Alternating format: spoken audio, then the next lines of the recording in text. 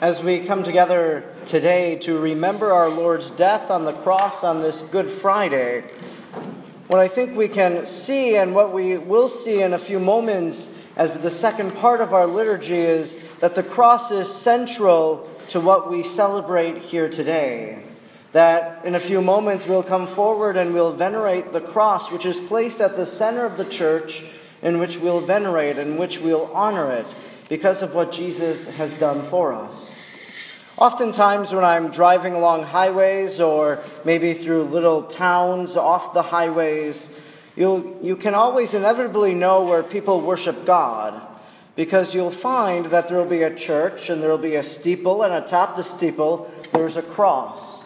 Almost in some sense symbolizing that the cross is at the center of the town sometimes, that people will come there and worship their God and pray to God, that the cross is the symbol that we as Christians have taken on, because the cross is the symbol of Christ's love for us. A number of months ago I was reading a biography, an interview that was done with an African cardinal named Cardinal Sarah. And as I was reading it, there came a phrase that I thought was quite appropriate for Good Friday, and I made that mental note that I wanted to use it sometime. And so I'd like to share with you just briefly one of these quotes that he says about the cross for our reflection today.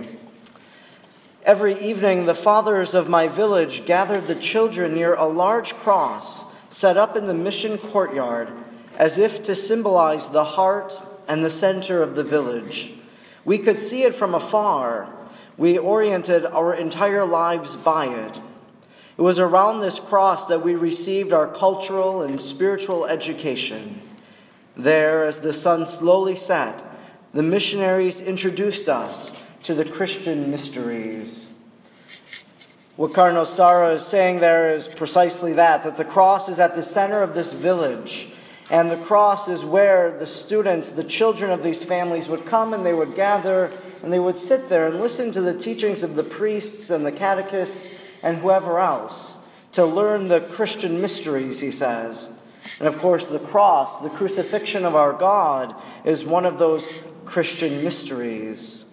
The cross is really a place of education, a place that we can learn so much from. Calvary or Golgotha is the place that we can be students of. And what exactly would Cardinal Sarah, what exactly could we learn from standing at the foot of the cross? I'd like to maybe suggest 4 different lessons that we can take from the cross, as we heard it today in our Good Friday liturgy. The first is the lesson of acceptance, that Jesus, in our gospel today, said that he knew everything that was going to happen to him. It was on the night before Jesus died that he entered into the garden, as we so reenacted last night by coming to this church, by having the altar of repose, of entering into the garden with Jesus as he was praying, keeping watch with him.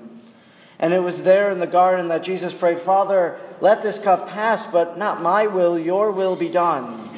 And today we know what the will of God was for his Son Jesus, our Lord and Savior and God, to die on the cross for us. So Jesus willingly accepts and embraces the cross that he has been given. So sometimes in our own lives, maybe we find some cross that's difficult to bear. We can look to Jesus, who shows us an example of what it means to accept something very difficult. The second lesson I think the cross teaches us is love. And more importantly, the love of Jesus, of his arms outstretched on the cross, is that this is a love that knows sacrifice, that knows suffering, that it is a love that is giving for all people. And so Jesus, by his death on the cross, gives meaning to all suffering. Oftentimes we hear that phrase, "offer it up." And that's a way that we sort of identify to some degree with the suffering of Jesus. That we know that whatever it is that we have in our lives, that if we look to Christ crucified and join our suffering with his, that suffering isn't lost, that it can be offered in love for someone in our lives, a family member or a friend, or even for our world.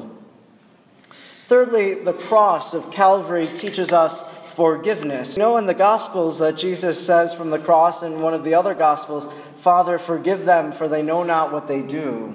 That's one act of forgiveness that Jesus gives from the cross. And also we know that we receive forgiveness from the cross too. That Jesus dies for us, for the forgiveness of sins for us.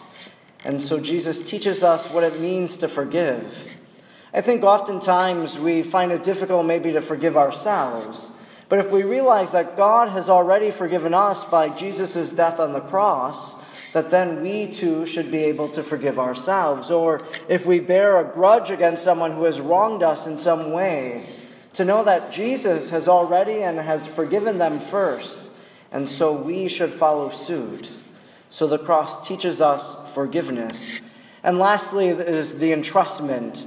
That in John's Gospel, Jesus gives Mary to John and John to Mary, but Jesus also entrusts himself into the Father's hands. "Father, into your hands I commend my spirit." And so he gives himself completely over to God. These are 4 simple lessons that I think we can take from the Hill of Calvary, that we can take when we orient our lives around the cross, as Cardinal Sarah said, that's what he did. They were orienting their lives around the cross, and when we do that, it's orienting ourselves towards acceptance and love and forgiveness and entrusting ourselves to someone's care, to the care of our God. Later in this liturgy, we will come forward. The cross will be brought forward. We'll sing, "Behold the wood of the cross." And then the cross will be placed at the center of this church as it should be the center of our lives. Then we'll come forward and we'll venerate that cross. And as we do so, as we genuflect, as we touch the cross, maybe ask the Lord Jesus today what it is that you need to take away from this lesson of Calvary. As you touch it, maybe it'll be acceptance, or maybe it'll be love, or to forgive someone, or maybe it will be the entrusting of yourself to God. The cross is truly a school, and today we stand at the foot of the cross with Mary and John and the disciples, and we become students at this school.